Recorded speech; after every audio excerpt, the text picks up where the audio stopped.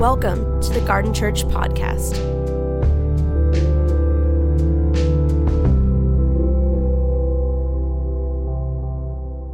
So good to be here. If you have a Bible, go to Luke chapter 4. We'll get there in just a second.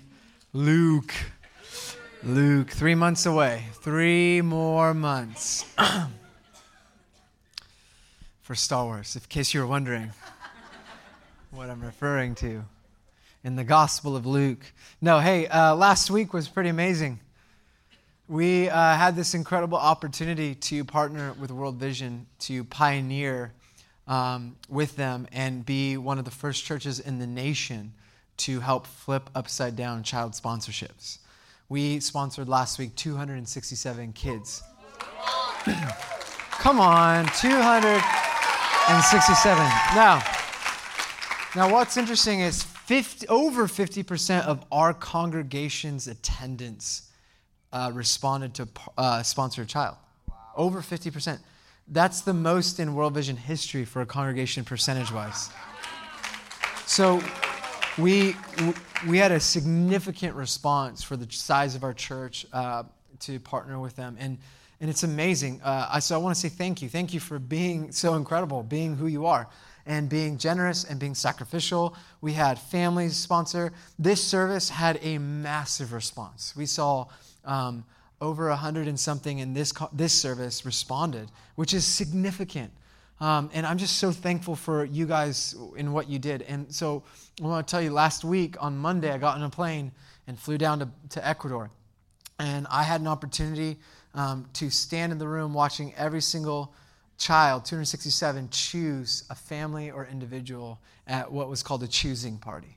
And it was one of my favorite moments of being a pastor and being a part of something so significant for lots of reasons.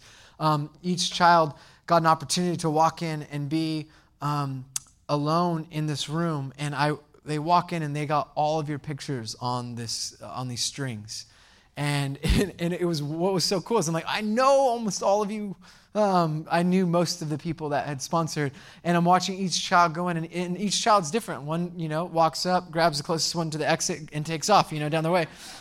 But others, took their time, and they went down the row and looked at each person individually to pick who they were going to build a relationship with, and they were eager and excited. And some of the kids were too young to do it by themselves, and their moms carried them in, and they were just as eager and excited and hopeful.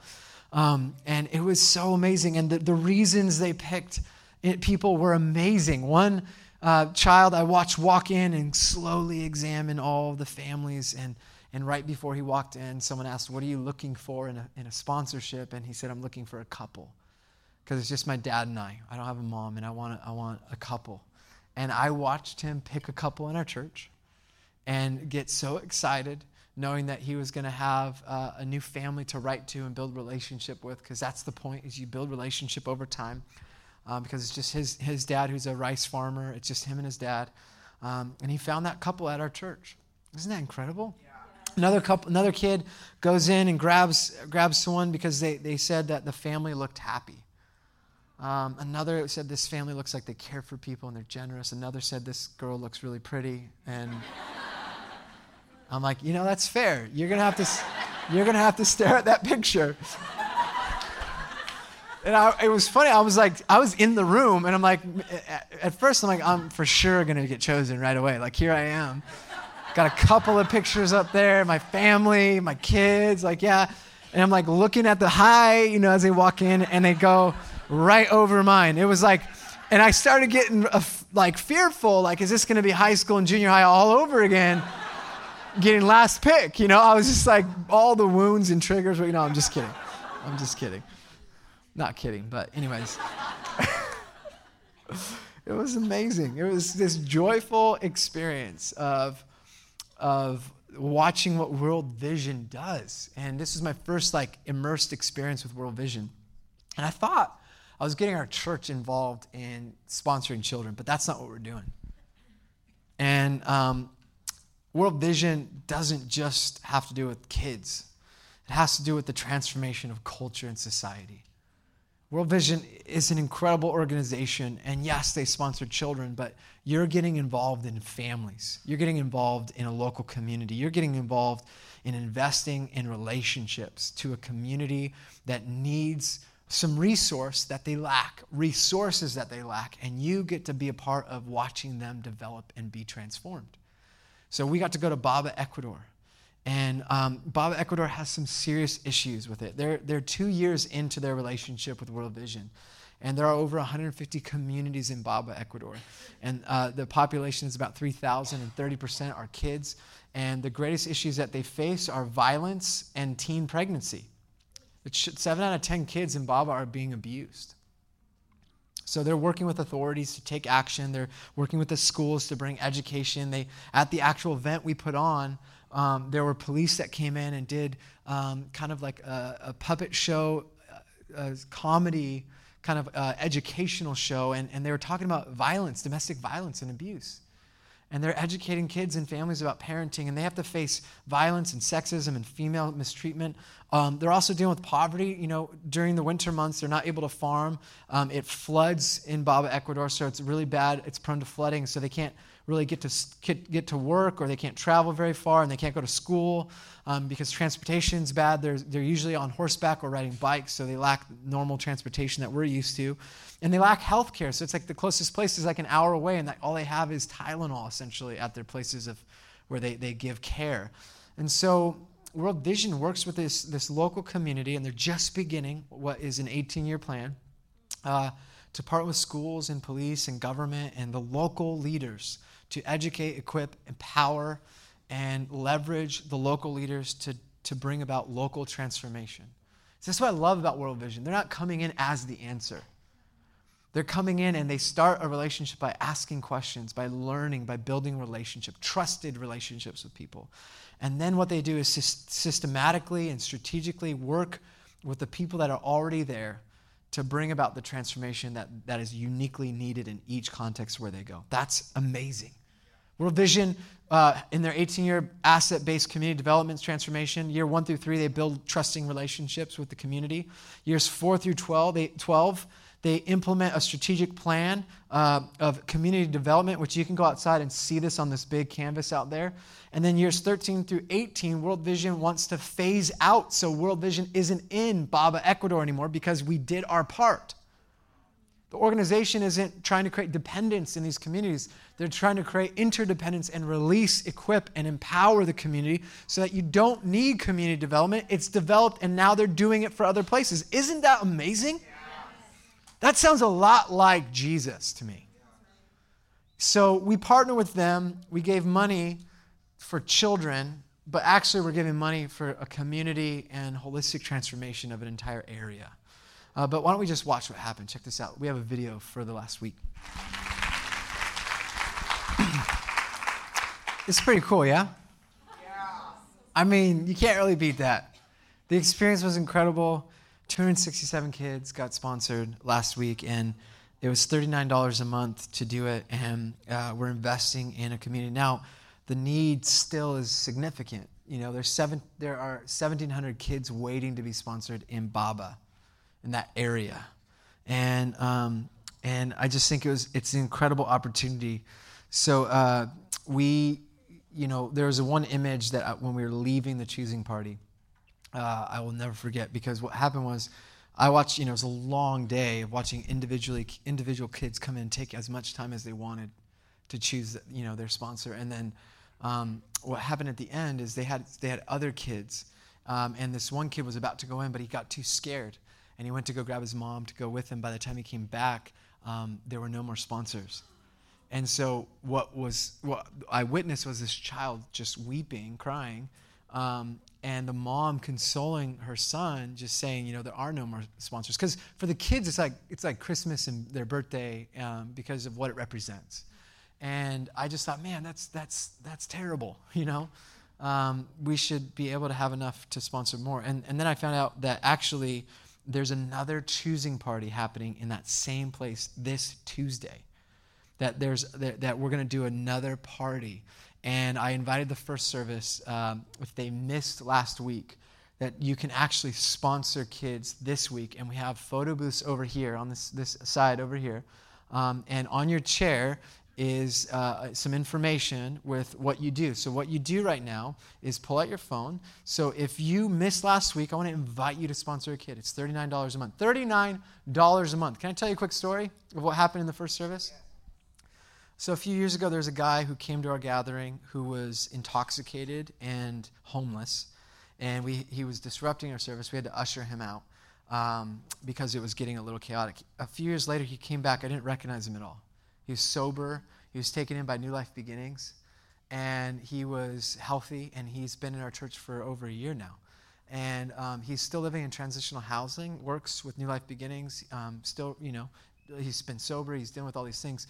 And he's like, I got to do it, Darren. How do I sign up? And he just signed up and sponsored a kid. And it made me think like, wow, there's so much more possible. If people who don't have housing that are still transitioning out of homelessness are empowering kids in Baba, we can do a little more. Would you agree? So brothers and sisters, if you sponsored some people, why don't you sponsor some extra people? $39 a month is like less than a coffee budget for most of us. Would you agree to some of that? Some of us have a coffee addiction that's beyond. Or Netflix subscription, Prime subscription, Hulu, Disney Plus, Apple. It's like, how many subscriptions can we possibly have? How much entertainment do we need? Can we actually put our priorities in line with Jesus' priorities, I suppose? That's just what I'm saying. I don't mean to offend anyone. I kind of do. But I just want to, let's divorce ourselves from the American way and tie ourselves to the Jesus way. So pull out your phones, text that number, fill out the information. You can do this while I'm preaching. This is the only time I'm okay with you being on your phone doing this thing unless you're taking notes.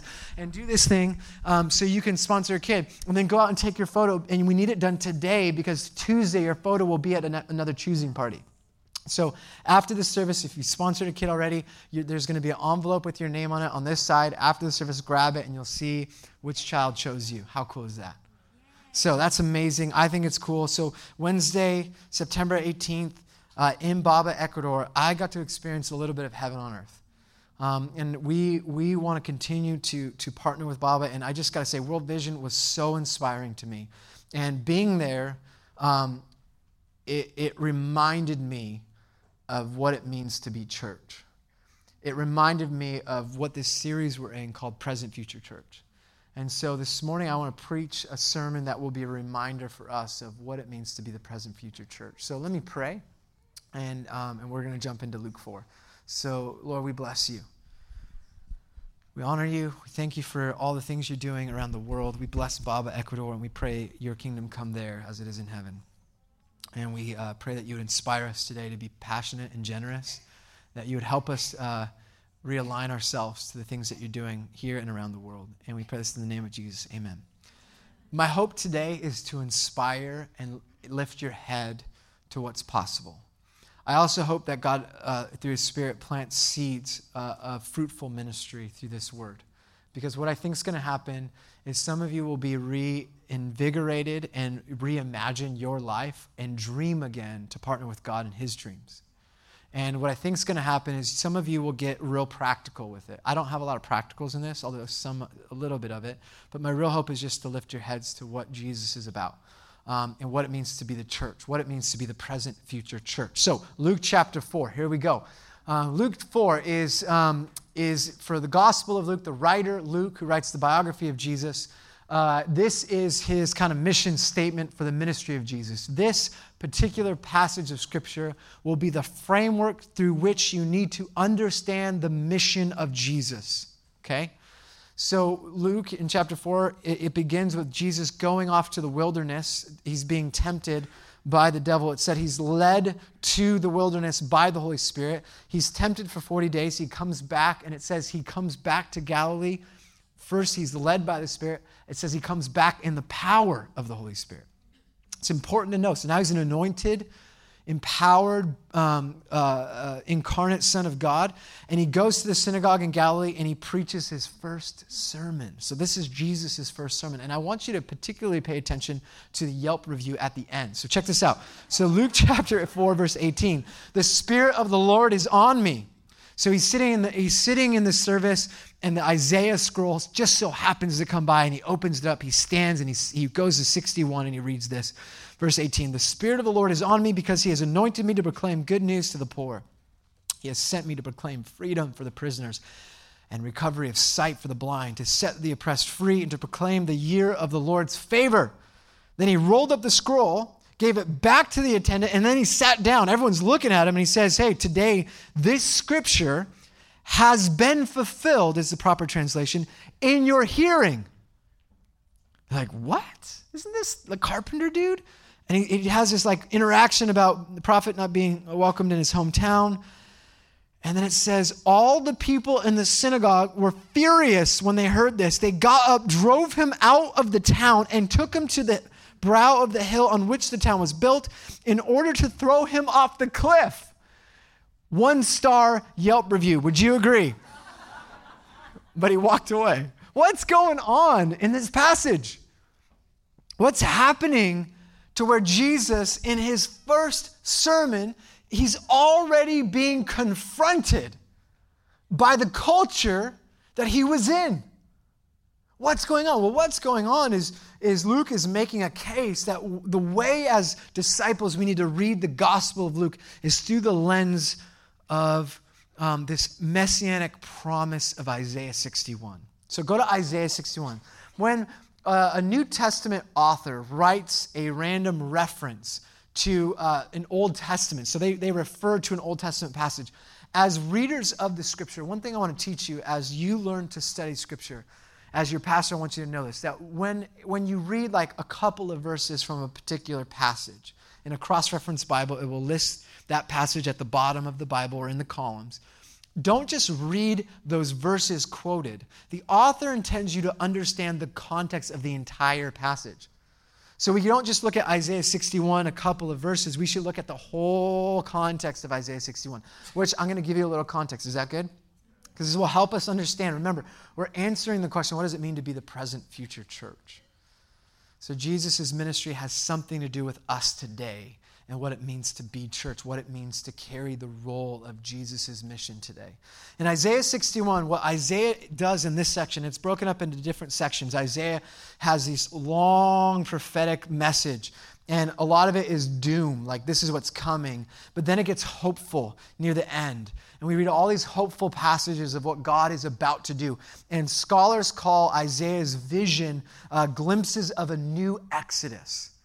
So if you remember the Old Testament in Exodus, the book of Exodus, there's a story of Moses freeing the Israelites. They were enslaved by Pharaoh in Egypt, and then all this stuff happens and they get set free and they become the people of God.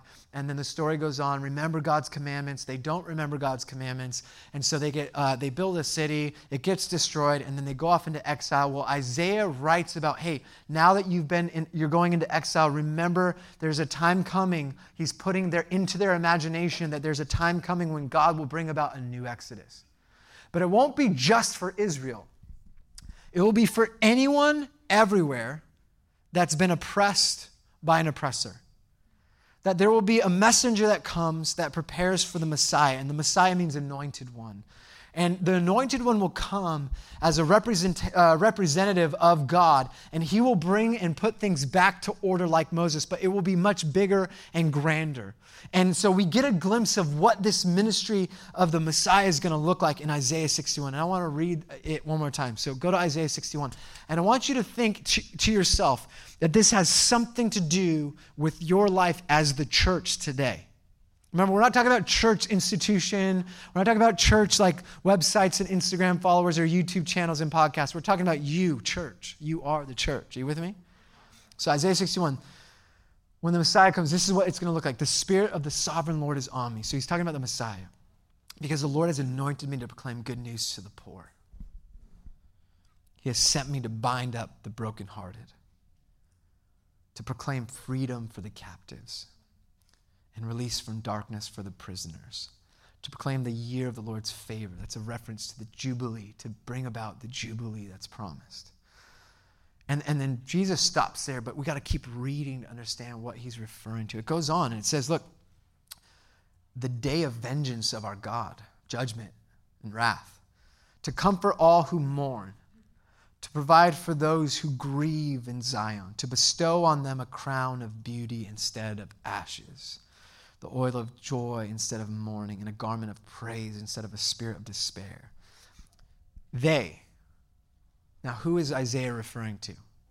All the people that were written about right before this, those that were poor, those that were brokenhearted, those that were held captive, those that were prisoners of darkness, those that needed the year of the Lord's favor, those that were mourning and grieving, those who are sitting with ashes, those who were mourning, those who were in a spirit of despair.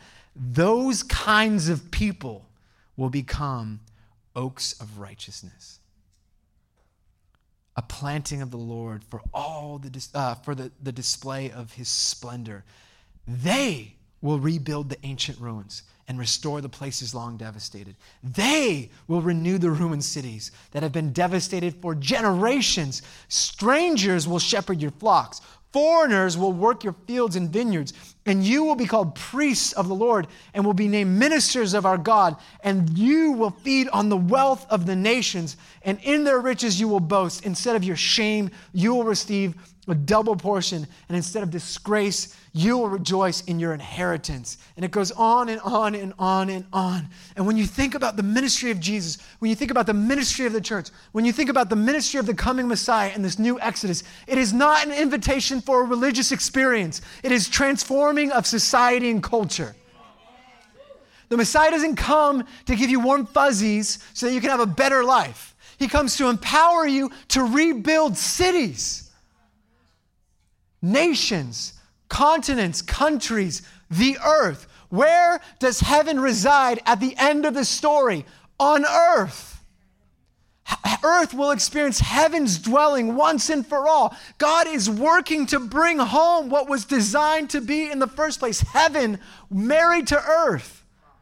And that's the mission of the Messiah. The mission of the Messiah is that his message is for the down and out, the broken, the anxious, the spiritually oppressed, those that have no clue about spiritual things, the poor, the widows, the foreigners, the immigrants, those that don't have a place, those that are the least, the last, the lost, those that have been kicked out to the margins by the church. And he says, no, you are going to rebuild my future city. That's the mission of the Messiah. So of course, the religious uptight are offended. Let's kill them. I want the American way in the American church. And Jesus says, not on my watch. I'm going to flip it upside down. Just a side note, this is just a prophetic, I won't call it prophetic. This is just my observation. I'm going to be careful when I say that because I don't want to misuse that word. This is my observation. You will feed on the wealth of the nations. I was in Zimbabwe, Ecuador, dealing with some of the worst poverty in the world. And I've been all over, India, Philippines. You got massive poverty in Africa. 3 million children around the world die of diarrhea. Like preventable issues. Serious, like we've dealt with sanitation. We don't have to worry about that. Most of the world has to deal with that. And it says that when the Messiah comes, those people will feast on the wealth of the nations. Now, America, the United States of America, is the wealthiest nation in the world. And what I got to experience was the Isaiah 61 passage coming into reality as the nation's wealth, the wealthiest nation, is giving to a poorer nation. Is that not a miraculous moment where we steward the words of Isaiah, the scripture, the words of Jesus, and say, we're going to partner with your prayer on earth as it is in heaven and bring that into reality, not by praying, but by bringing $39 a month for a child to experience transformation. That is the Messiah's mission coming into reality. How are we doing, church? What does it mean to be church? What does it mean for us to embody this message, this idea that actually oil of joy, a beauty instead of ashes, a garment of praise instead of a spirit of despair? Is not spirit of despair the stronghold of the American nation? Despair, the idea that things will always be this way. The despair, this idea that your anxiety and depression and your way of life, the despair that all you think about is yourself. And the solution, the practice, the way out of despair is a garment of praise. So when we worship, we're speaking against a stronghold over our generation. This is the message of Jesus. This is the ministry of the Messiah. This is what is coming and has come. This is the present, future reality, that the present, future church transforms culture. This is what you see all over the place. From Genesis to Revelation, this is the story of God marrying heaven back to earth once and for all, where it was in the first place, before sin and corruption and all the things that were vandalized until shalom was vandalized, and now God is bringing about his shalom once again through the church. Should I just give you a couple more thoughts about this? So I think this theme, if you're getting it, is that the present future church transforms culture. And what do I mean? Well, I'm a pastor. I'm in the church. I deal with a lot of other pastors in churches. And I was talking to some World Vision people this last week, and we're talking about the church. Why aren't more churches responding? Why does it feel like World Vision has to sell this ministry to the church when this is the job of the church in the first place? We should be on a waiting list to get the opportunity to jump in with World Vision. There should be a list that's so long in the United States for us to get every kid, so there's no list of children waiting, that there's no possible way a mom's going to say, sorry, there's no sponsor, because we got millions of Christians waiting for children to be born so that we can pull them out. That should be the church. But it's not, because we got Netflix, because we got Instagram, because we got our priorities mixed up. Because I want 3 steps to deal with my broken marriage rather than learning to lay down your life and do the hard work. It's not easy, but to get your head up off your marriage, off yourself, off your singleness to the world. This is the call of the church. We transform. And this is the thing. Churches, we just have these little tiny visions for our little tiny churches. Even if it's a 10,000 person church, if your vision is for the church, it's the wrong vision. God never asked us to have a vision for a church. He asked us to have a vision for his creation. So church growth strategies of getting people in seats, buying LED screens, and building bigger auditoriums is not enough. It's global transformation. One child, one person at a time. This is what we're a part of. This is the bride of Christ. This is the greatest institution that's ever been created. The church of Jesus Christ. But we got our priorities mixed up. Present Future Church exists to transform culture. I'm going to give you this passage of scripture and help ruin it for you. That way you'll never pray this prayer the same again. So there's this passage in Matthew chapter 6, and it's famous. It's called the Lord's Prayer. It goes like this: Our Father in heaven, hallowed be your name. My kid, who's 5, knows this prayer. Church, let's do it. We'll just start with this one passage. It's even on the screen. I mean, can we get even more convenient? Let's read this out loud. Our Father in heaven, hallowed be your name. Okay, so this is not some invitation to meditate philosophically, esoterically around this idea of who is God, what is he like, chant this over and over again as a liturgy. That's not what this prayer was designed for. This is a radical, revolutionary revelation, a call to arms, roll up your sleeves, go to work, get dirty on fixing my world. Abba in heaven, Father in heaven, intimate relationship with God. Jesus, one of the greatest revelations of Jesus is that you can call the creator of the universe Abba. That he comes to reveal that God is a good father who loves his children. And that when we come to pray, we don't come with a list of all the good we've ever done, because he already knows that's not going to do it.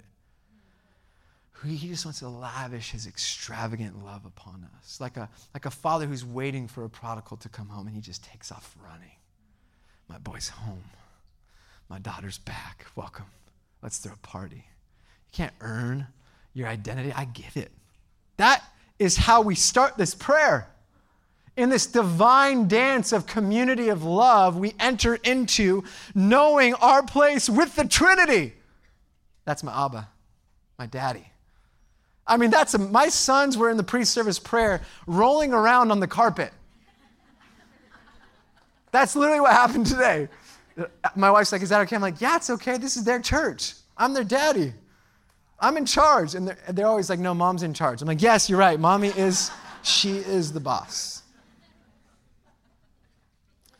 From there, he says, when you pray, make your name holy, set it apart. Because when people see who you really are, when we recognize you're the way maker, miracle worker, when we speak the truth of who you are, things begin to change.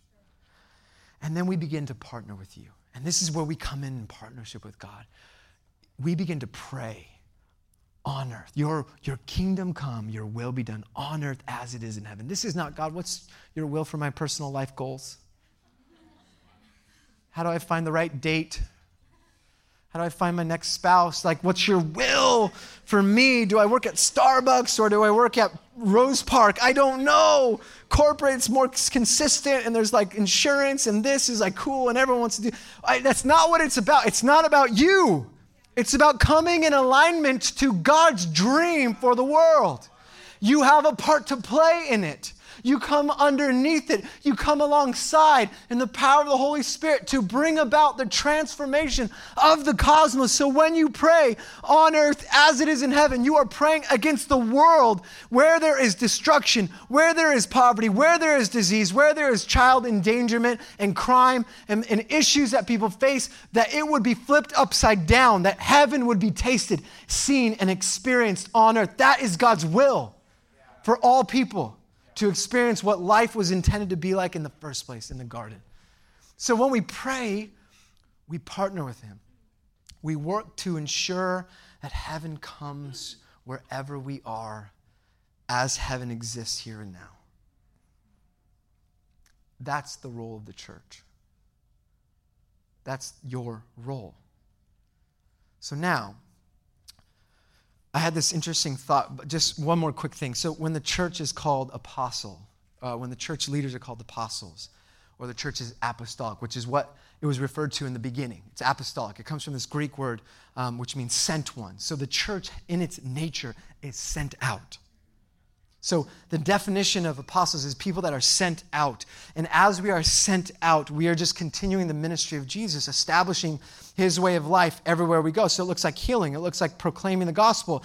It looks like making sure that the poor are cared for. It looks like taking in the foreigners and the immigrants. It looks like creating a list for the widows so that they have enough food to eat because they lost their support. It looks like creating hospitals. It looks like evangelism. It looks like deliverance ministry.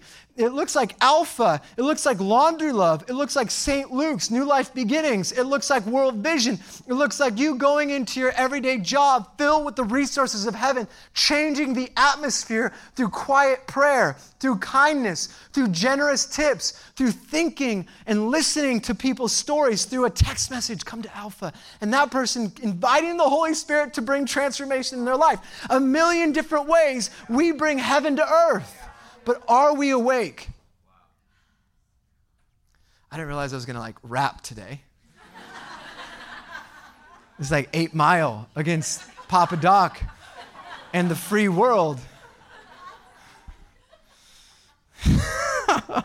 That's just a dream of mine. So there you go. You know, referring to, if you haven't seen 8 Mile, I'm not recommending it. It's got some bad words in it. YouTube the rap battles. They're insane. I'm just saying. This is an invitation to join God in his dream for creation. His dream for creation. When we pray that prayer, we pray God's way of life here and now. In the church, transforming culture is a responsibility of the church. So we look for ways to partner with God. And this is what it means to be salt. This is what it means to be light, a light to the world. It is our nature to bring this to the church. So we do this a million different ways. We do this at this church a million different ways. And I want to lift your head so that you can engage intentionally in your everyday life as someone who brings the kingdom of God wherever they go. Throughout the scriptures, there's names for what you are as a person. You are a missionary. It's not a select call for a few people. Every follower of Jesus is considered a missionary. You are an agent of reconciliation. We are people that bring people of difference and diversity and hostility together. Church is the most segregated group of people in the United States. We are designed to bring people of diversity together. How are we doing, church? And I know a couple weeks ago I've talked about white privilege and a few people walked out. And we're going to talk about it. We're going to talk about what do we do with power and privilege? What do we do with resourcing our resources and leveraging them on behalf of those that have been systemically oppressed in our country and in other countries? And it's our responsibility, it's our biblical mandate to ensure that we take care of those things that are considered injustice or unjust. We got to work hard. You are a disciple maker of the nations. If you are a stay-at-home mom with a little one, you are still, and you're a follower of Jesus, you are a disciple maker of the nations. Everywhere you go, and you're discipling the next generation through your relationship. As you hang out with other moms in other places, as you connect, however you connect with people, because the early years are really hard for all you moms that are here. Bless you. But as you stay committed, you're still commissioned as a disciple maker of the nations. Nobody gets to opt out. We are spirit-empowered witnesses. This is who we are as a church. So church, just be who you are.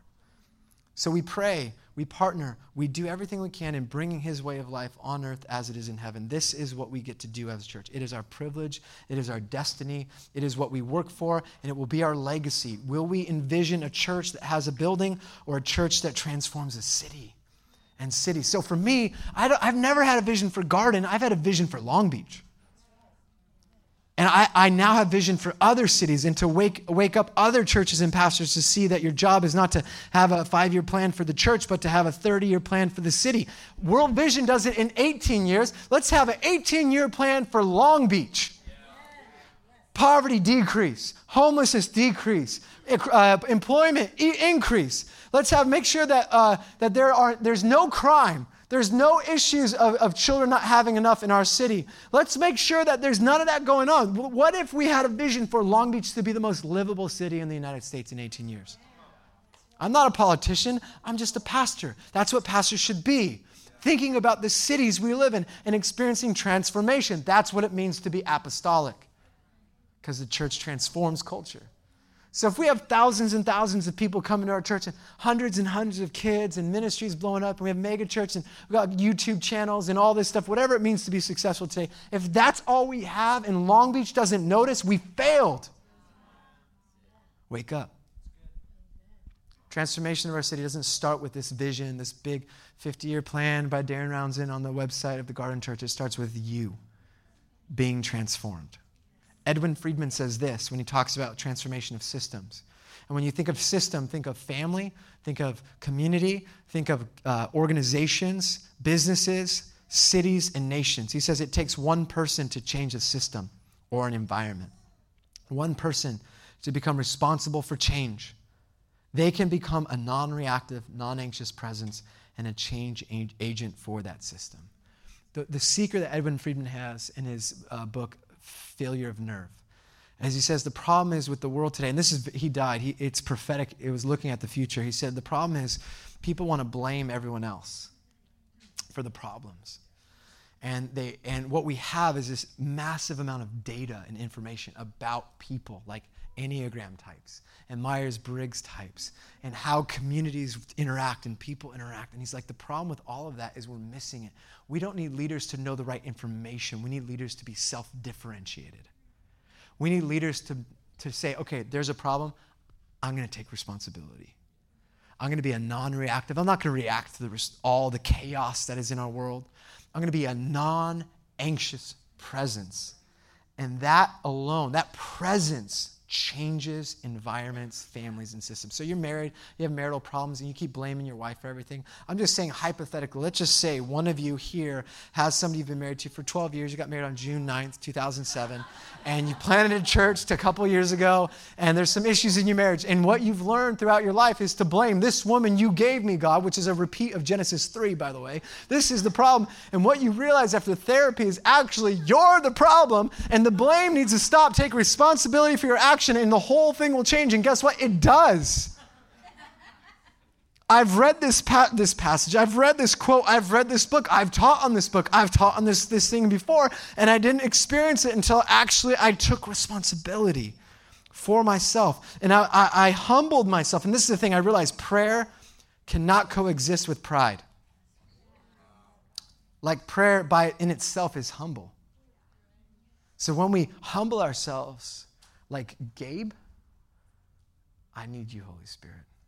And all of a sudden he's like, whoa, I want to help out with youth. I want to all these things start changing in your life. All of a sudden you become transformed. And as the Holy Spirit transforms you, it pours out. There's innocent bystanders hanging out that experience your transformation, and they begin to get transformed. And this is how the world, this is how the community, this is how your family changes. This is what World Vision knows. 18 years to transform a place so that they phase out. There's no World Vision in that community. And it doesn't start with 18 years. It starts with one child, one community, one person at a time. So brothers and sisters, I want us to be the present future church, a church that transforms culture. And I want you to be the church that experiences transformation for yourself so that the world can see here as it is in heaven.